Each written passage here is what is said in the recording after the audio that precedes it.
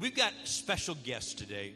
Father's Day, we always share a special message aimed at dads, for dads specifically. We thought this year it might be good to bring in a different voice to share with you today. And we decided to ask Pastor Bayless Conley from Cottonwood Church in Orange County to come and join us and be with us today.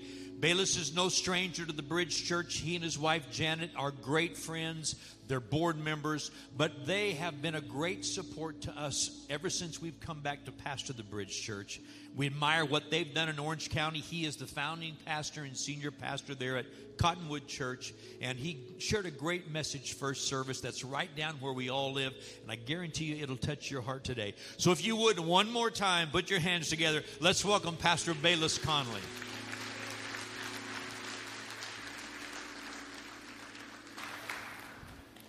Thank you. It is good to be back, and happy Father's Day. I was the first one that came to Christ in my family. I never heard the gospel till I was in my 20s. And I got involved in a lot of things that caused the family a lot of grief. I left home as a young teenager, didn't see my family for about 4 years, and had pretty major league problems with substance abuse and alcoholism. And I got saved. Called the family and asked. I didn't know if they'd want me back. I hadn't talked to them in years. Said, look, it's me. I'm alive. Is it okay if I come home? And my mom said, yeah. And didn't talk to my dad, but I came home and I didn't just get saved. I got saved. And so if anything that stood still long enough for me to talk to it, I was preaching to it. And I preached and preached to my family, full of zeal and had almost zero wisdom, kind of tried to shove it down their throats. And I remember my dad looking at me and said, look, I liked you better when you were on drugs. And eventually my sister came to Christ, my mom. And my dad was the last one to come into the kingdom, became part of our church, and God restored that relationship that I had previously broken because of my stupidity. I would like to share with you some things that I learned growing up from my dad. And even though he didn't come to Christ until later in life, he's like those the Apostle Paul talked about in Romans chapter 2, that before they even have an understanding or before they embrace salvation, they have the work of the law written in their hearts. And that was my dad. But before I begin, let me just say, and probably goes without saying, but he wasn't perfect by any stretch. Dad had some issues. He couldn't throw anything away. He'd lived through the Great Depression, and then twice growing up, due to floods, he and his family lost everything they had, every earthly possession. Once he was actually rescued off of a roof by someone in a rowboat. And so went back to zero. And actually his upbringing had very, very little as far as earthly possessions went. And it marked him. And he carried that into adulthood, and he wouldn't throw anything away. I mean, if it was an empty paint can, he would not throw it away. He said, no, we might need that someday. I said, Dad, it's an empty paint can. You've already got 16 of them in the garage. No, you leave that there, and just wouldn't throw it away. Even food, stuff that I wouldn't touch with a 10-foot pole. I go, Dad, there's something growing on that. No, just scrape it off. It'll be fine. You can still eat it, But it was just a deal with him. He could have shown more affirmation and encouragement and affection. And honestly, later in life, he did show more affirmation and encouragement and affection. He never got better with, getting rid of stuff. But like all of us, he was a work in progress. How many are glad God's never done with you? Well, I want to share, again, some things that I learned from Dad. But before I do, just throw a couple pictures up of Dad. That was him when he was in his 40s. And that was him not too long before he died. He's got his little bow tie on. He was Irish to the core of his bones. And he's sitting in the foyer of the church right there. What I'd like to share with you is an acrostic from the word Father. So if you can spell, you'll know when we're getting near the end of the message. So our first letter is F. Stands for friends. Proverbs 17 and verse 17 says, a friend loves at all times. That was my dad. If he was your friend, he stuck with you, no matter what came. Proverbs 18 and 24 from the Message Bible says, friends come and friends go, but a true friend sticks by you like family. Most translations say there's a friend who sticks closer than a brother.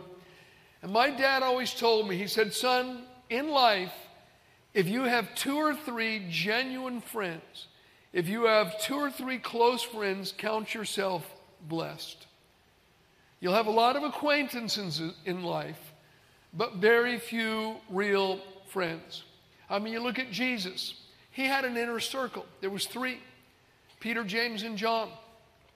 Who did he take with him into Jairus' house when he raised Jairus' daughter from the dead? He took Peter, James, and John.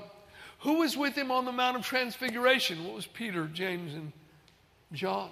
In Gethsemane, when he went to pray, who did he take further with him? It was Peter, James, and John.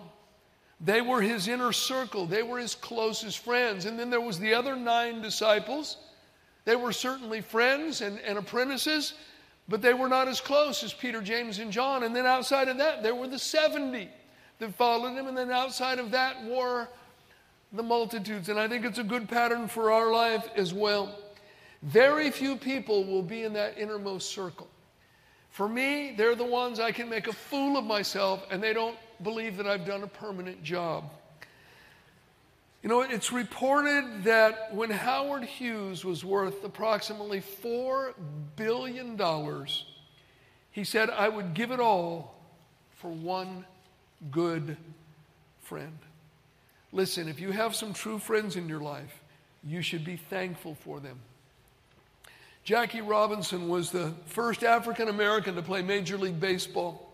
He played for the Brooklyn Dodgers.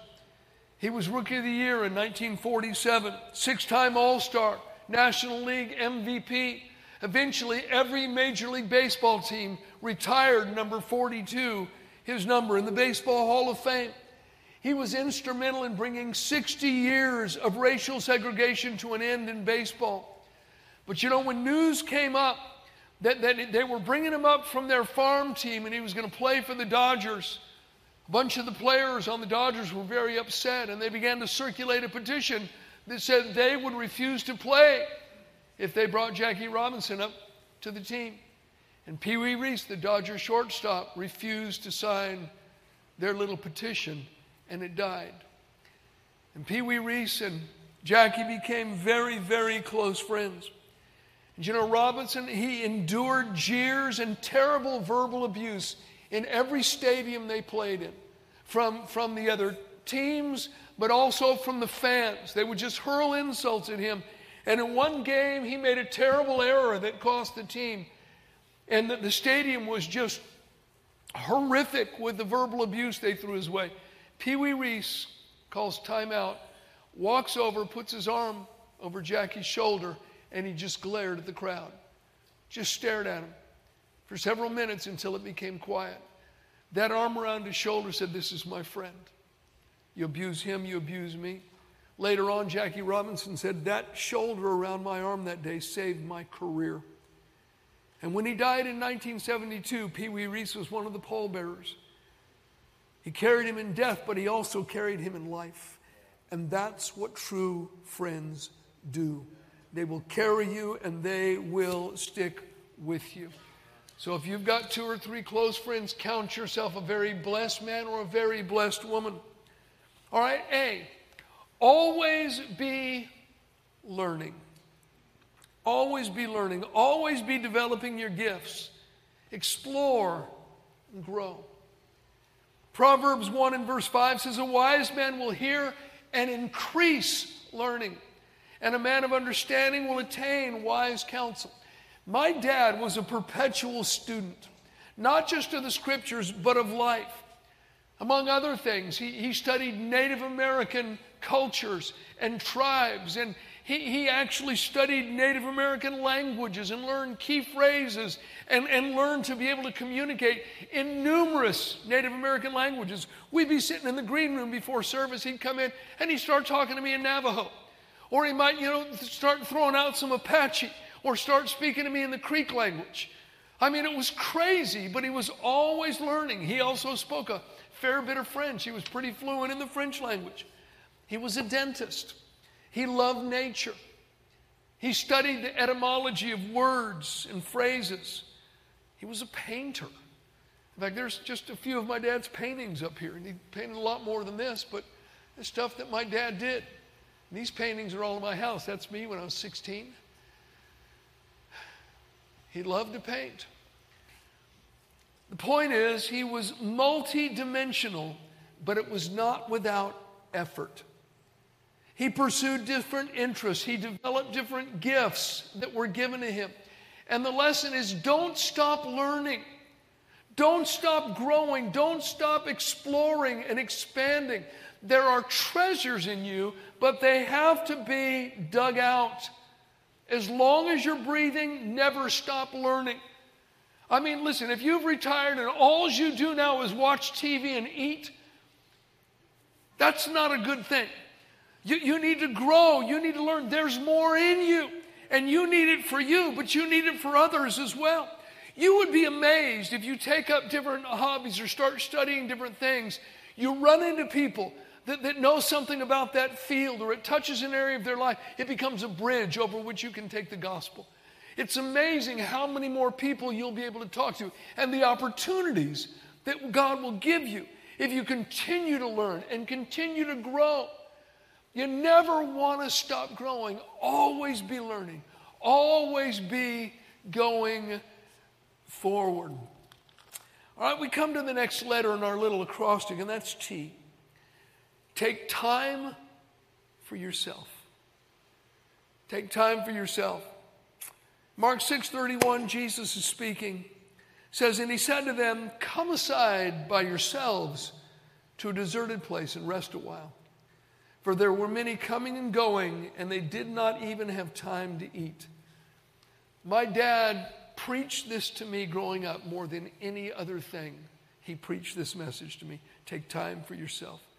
And he not only preached it, he practiced it. He had a very demanding career as a dentist. And back in the day in the community, everybody knew where the dentist lived. Everybody knew where our house was. And I can't tell you how many times strangers would walk up, and knock on our door. It's like, Doc, I got this thing. And you look like... I mean, all the time. And I remember as a kid, I'd get in trouble if I ever picked up the phone when it rang. Dad said, let it go to the answering machine, because people continually, calling the house. And he was worn out a lot of times. So he found some things that sort of refilled his tank.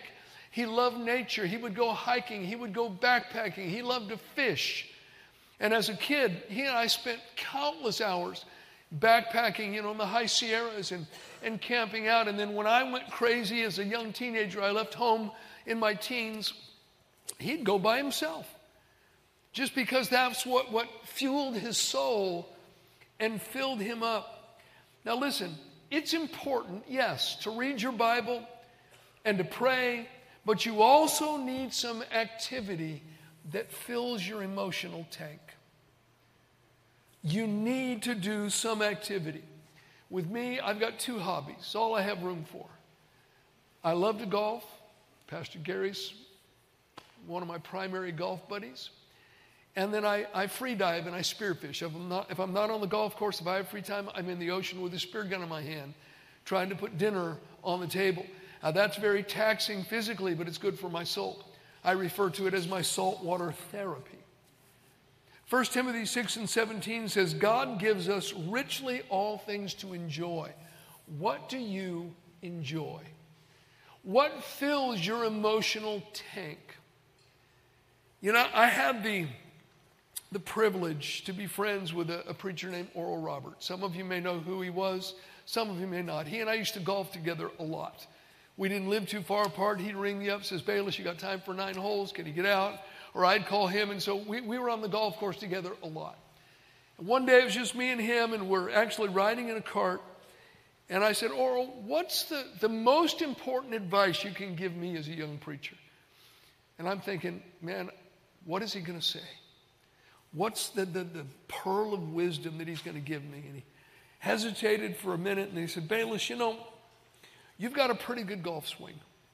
He said, I'd suggest that you get lessons. And whatever it costs you, you should join a country club and play more golf. He said, golf is the only thing that's kept me alive. And I remember thinking, really? That's the advice you're giving me as a young preacher? I need to golf more? And I was honest. I stuck it on a shelf, and I was just sort of disappointed. I was expecting some deep spiritual answer. And then it was maybe 6 weeks, maybe 8 weeks later, I'm in Australia doing a conference for a Pentecostal movement called the Apostolics, one of the main denominations there. And they found out I liked to golf, so they stuck me with Leo Hart. Leo was one of the pioneers of the apostolic movement in Australia.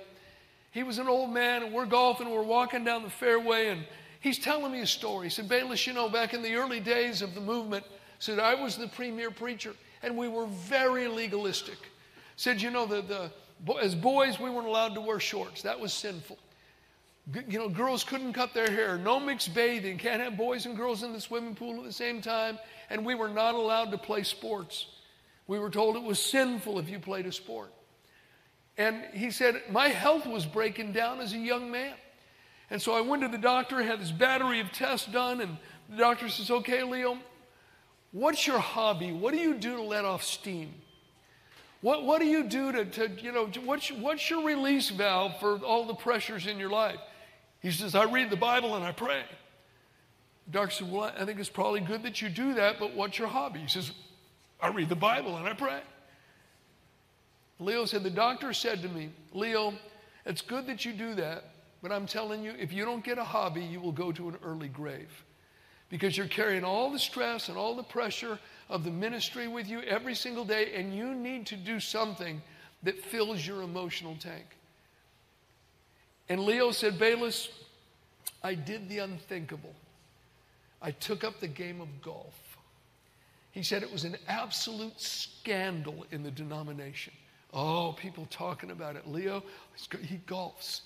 And then he turned around. We're walking down a fairway. He wheels around and looks at me. He says, Bayless, golf is the only thing that's kept me alive. I thought, I heard the same thing recently. And then I thought back to when I was a Bible school student. And they were bringing a missionary in from Borneo. I thought, yes, the uttermost parts of the earth. And I got there early so I could sit on the front row, and I'm on the edge of my seat. I'm thinking, this guy is going to lash my soul and tell me that I need to commit my life to Christ and go to the uttermost parts of the earth. And I'm thinking, give it to me. I'm giving my all for Jesus. And I'm leaning out. And he says, I've been a missionary in Borneo many years. He says, and I found out that if you don't have a hobby, you won't make it. He said, my hobby is beachcombing, and I collect shells. He says, without that, he says, I wouldn't have made it for the long haul in the ministry. And I remember sitting there thinking, oh, please, can we get a real missionary? Beachcombing? Give me a break. But then after Leo had told me about golf, I thought back and I began to connect the dots. And I realized the importance of it. See, God, you're a spirit being. You have a soul. And you live in a physical body.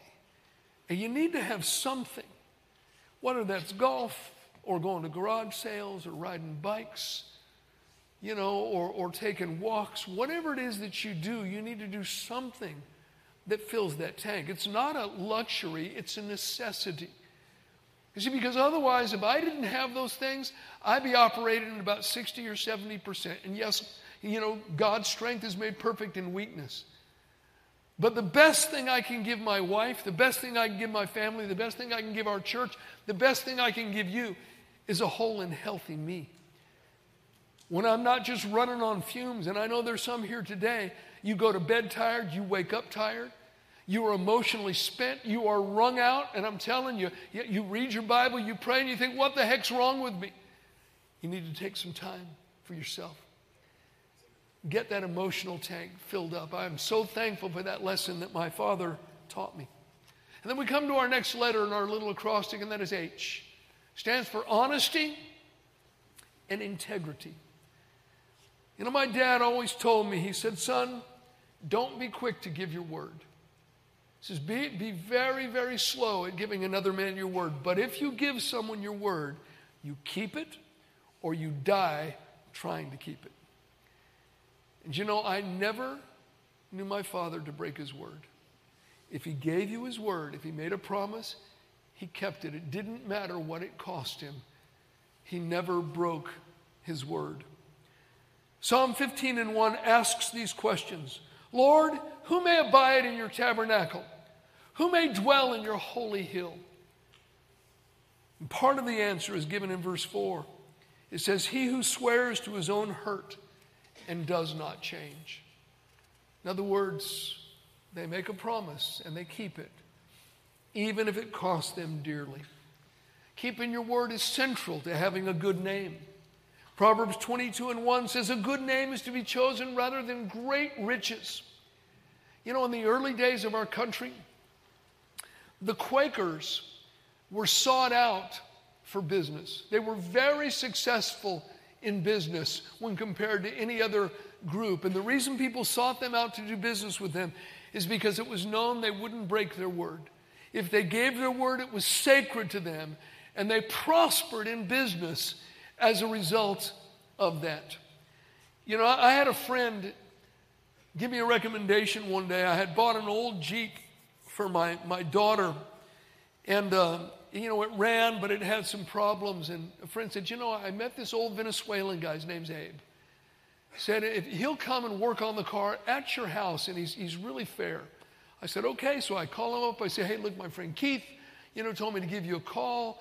I bought such and such Jeep for my daughter, and I think this might be the issue. I don't know. He said, look, I'll come and I'll work on it, you know, tomorrow afternoon. So he comes, and based on what I told him, he had certain parts, and he, you know, lifts up the hood, cranks it up, and he says, okay, and he looks at it a few minutes. He says, okay, I've got the part it needs in my car. It's going to take me 35, 40 minutes, you know, to get it fixed. I said, how much? He said, $150. I said, okay.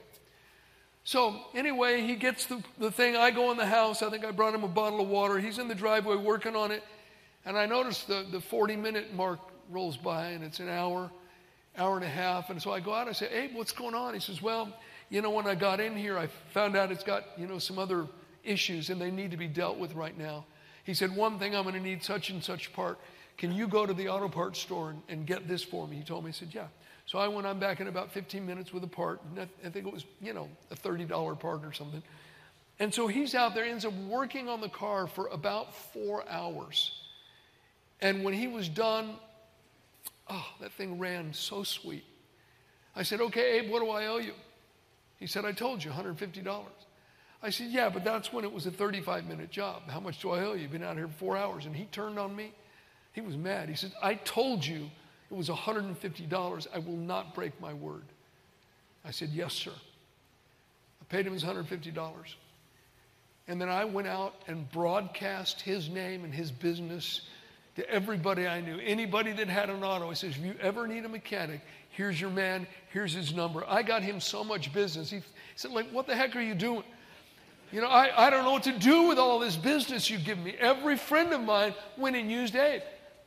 Kept his word. By contrast, you know, sitting in these beautiful seats in here today, this lovely auditorium, our auditorium in Orange County, in the main auditorium, we have just under 3,500 seats in there.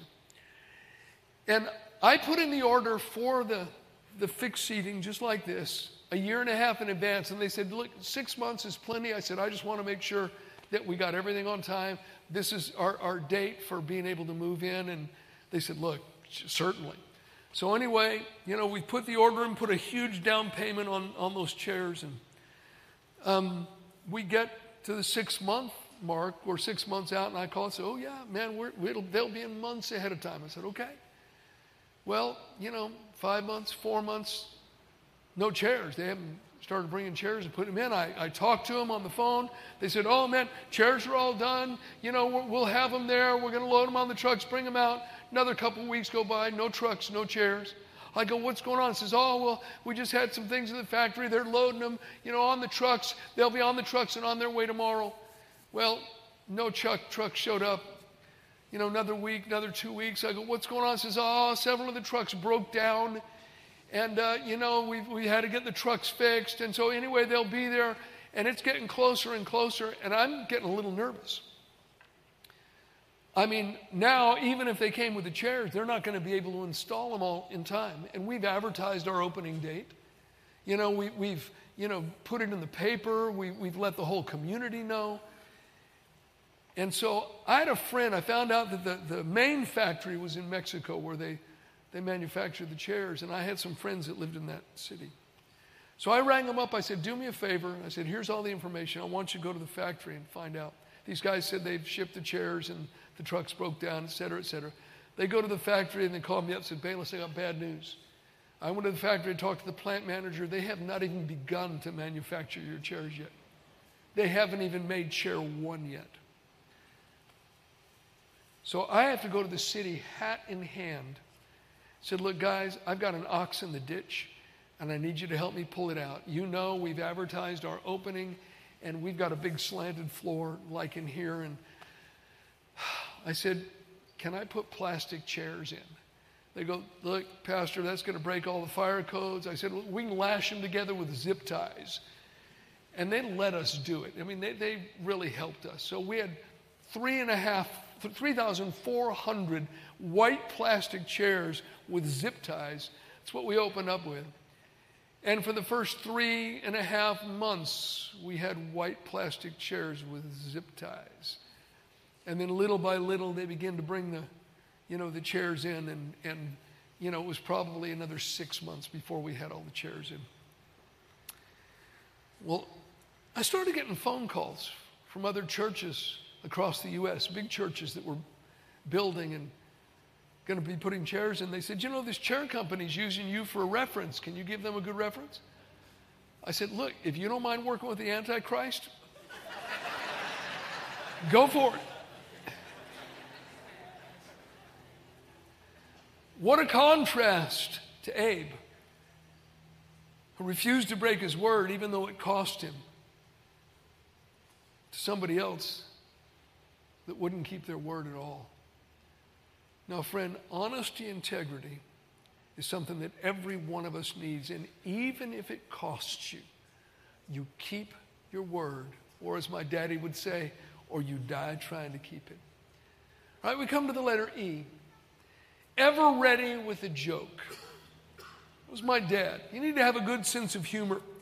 In any situation, my dad always had a joke, usually accompanied by elaborate storytelling.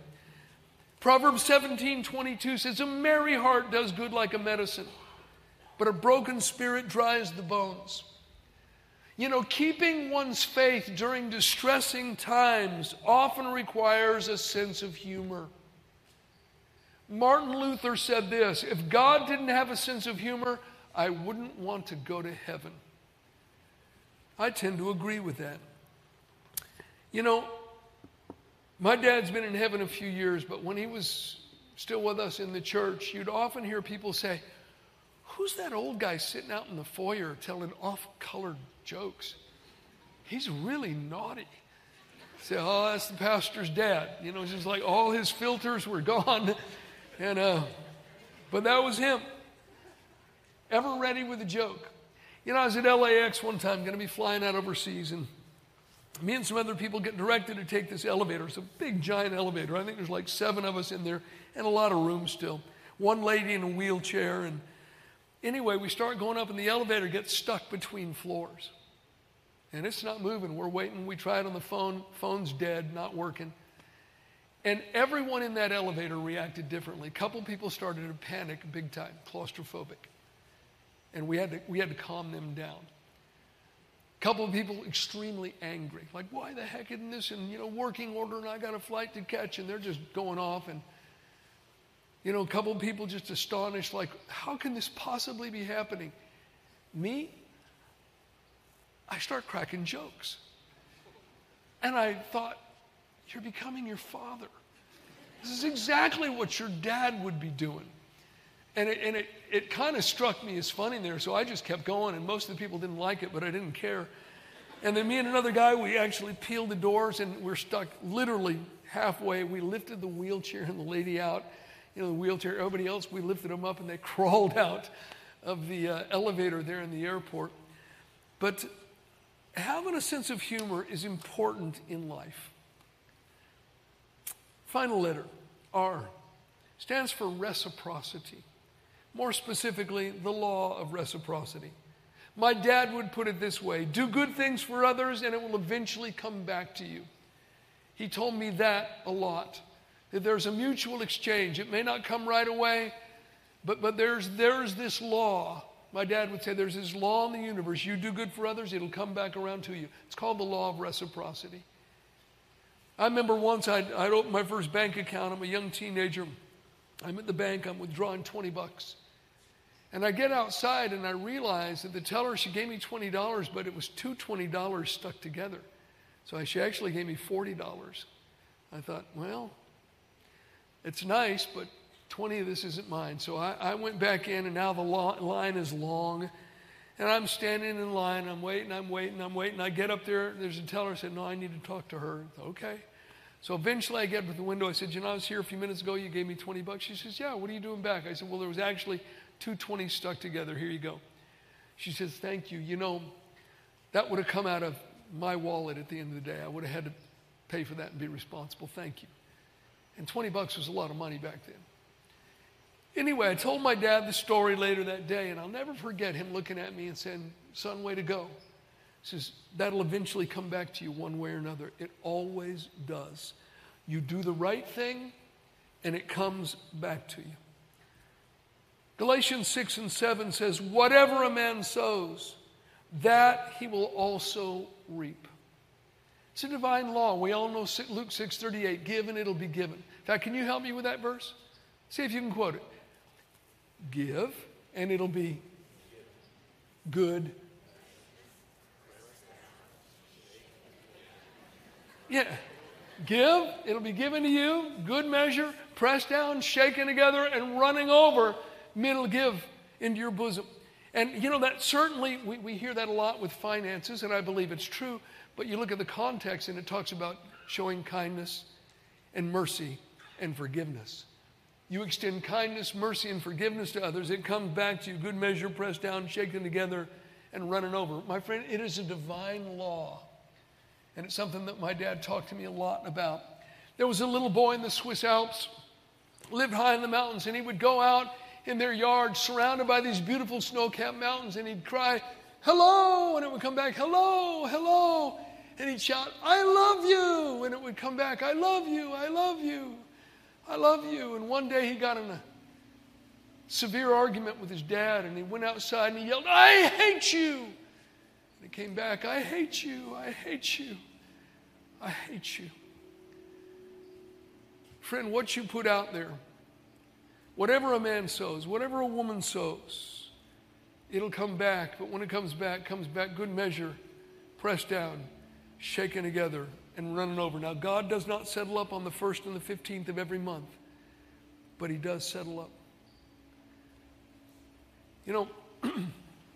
My dad was bedfast at the end of his life, and I used to go to his house and shave him, sit on the bed and a bowl of water and shaving cream and a razor, and I'd shave him and I'd cut his hair and clean him up if he needed to be cleaned up. And we spent a lot of time talking those last few days of his life. And just a couple days before he died, he's on his deathbed.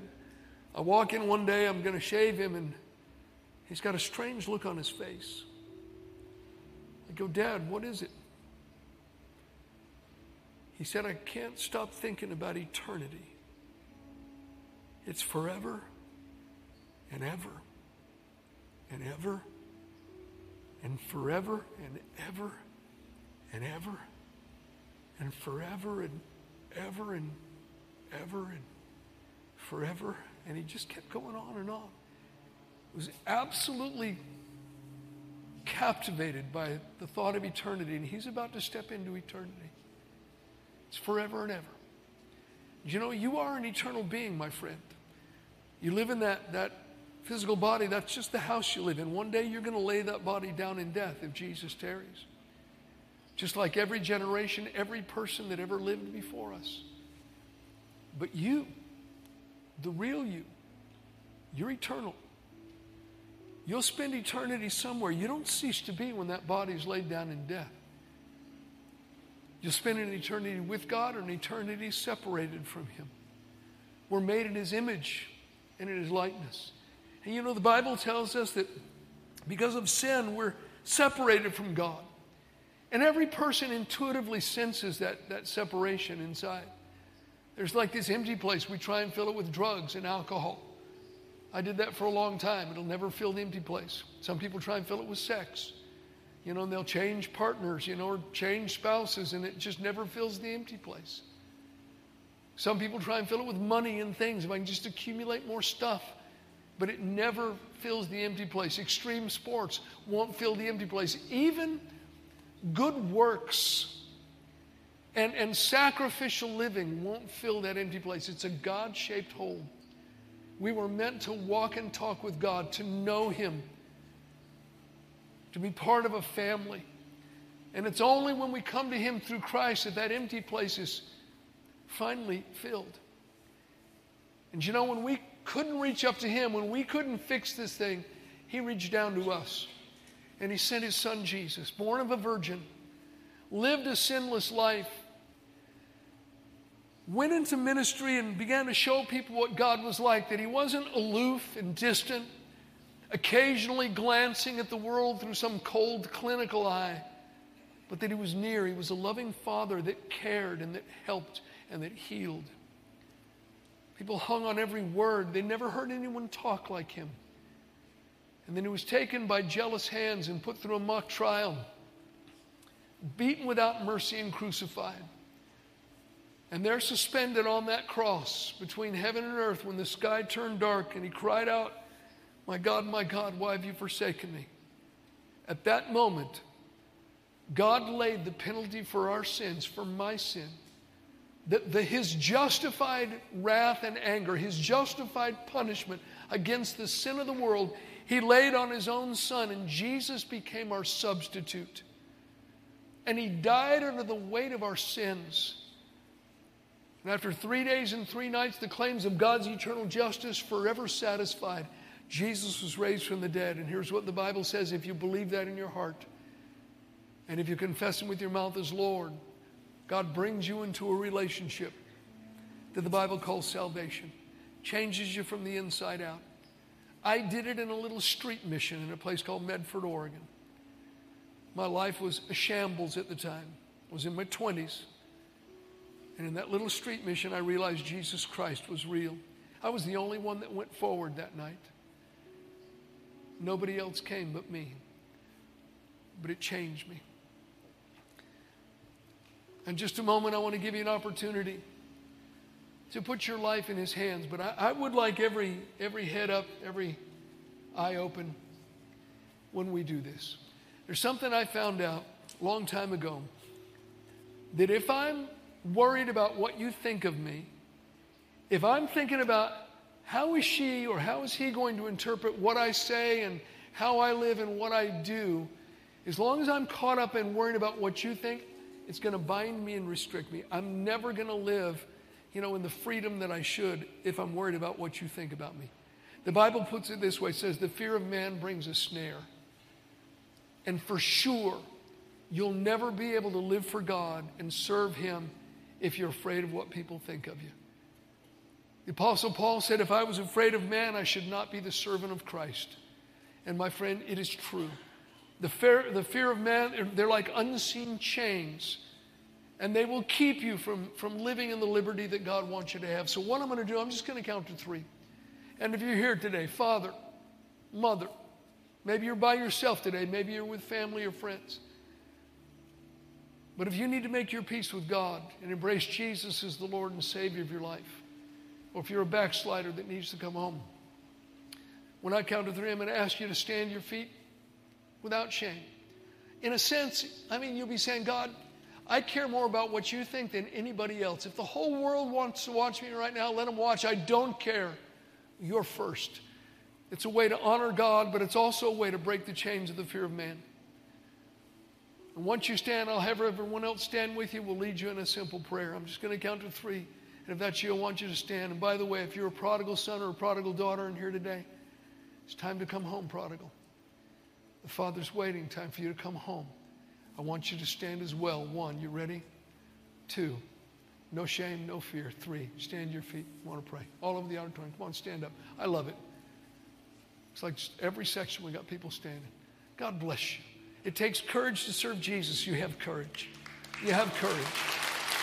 Let's all stand with them, okay? Everybody stand to your feet.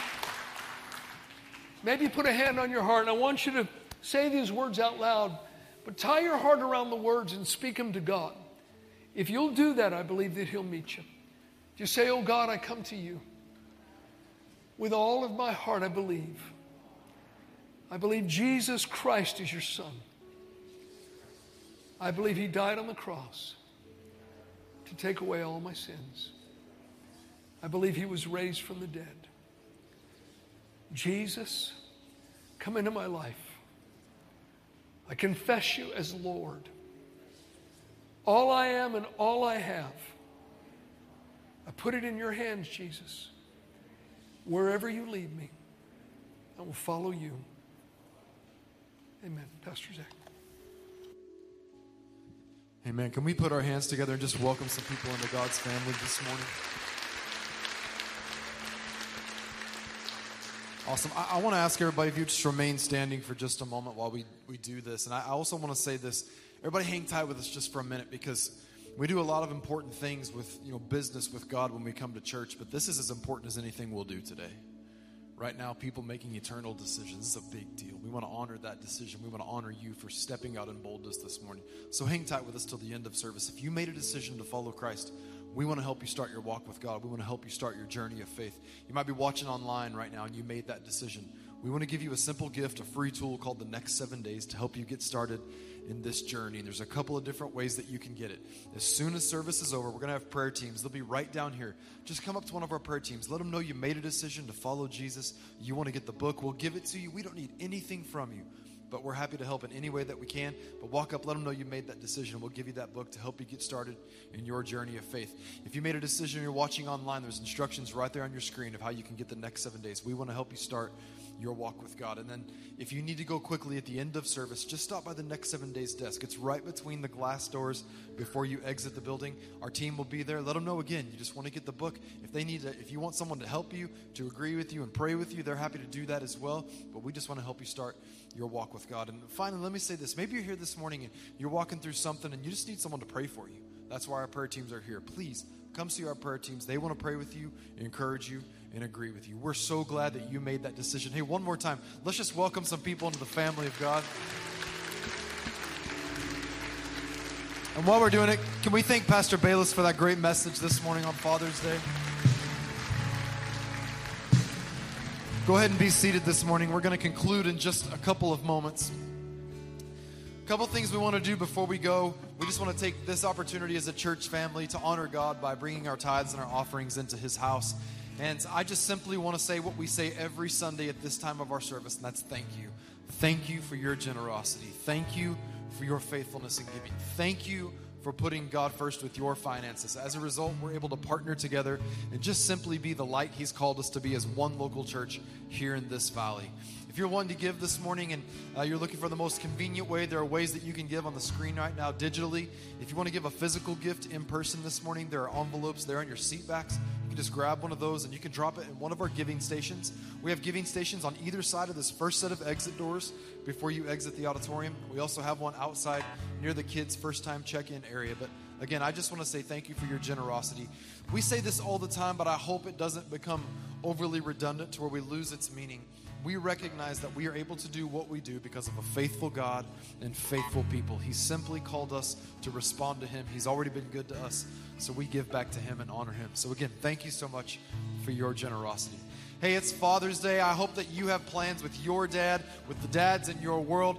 If you are not able to contact your dad today or see your dad, make sure that you pick up the phone, make that phone call, spend that time, tell them how much you love them and how much they mean to you, because I know it's incredibly important. And before you go today, before you leave our premises, our campus, we want everybody to have Dad's Root Beer on us, because that's our tradition here at the Bridge. So we got a Dad's Root Beer for everybody in the house. Hang out, stop by the photo booth, stop by the car show outside, and just take some pictures. Hang out with your family and with our church family, because we want to celebrate Father's Day with you. We love you. Have a great Sunday and an awesome week. We will see you in the house next Sunday morning. Happy Father's Day.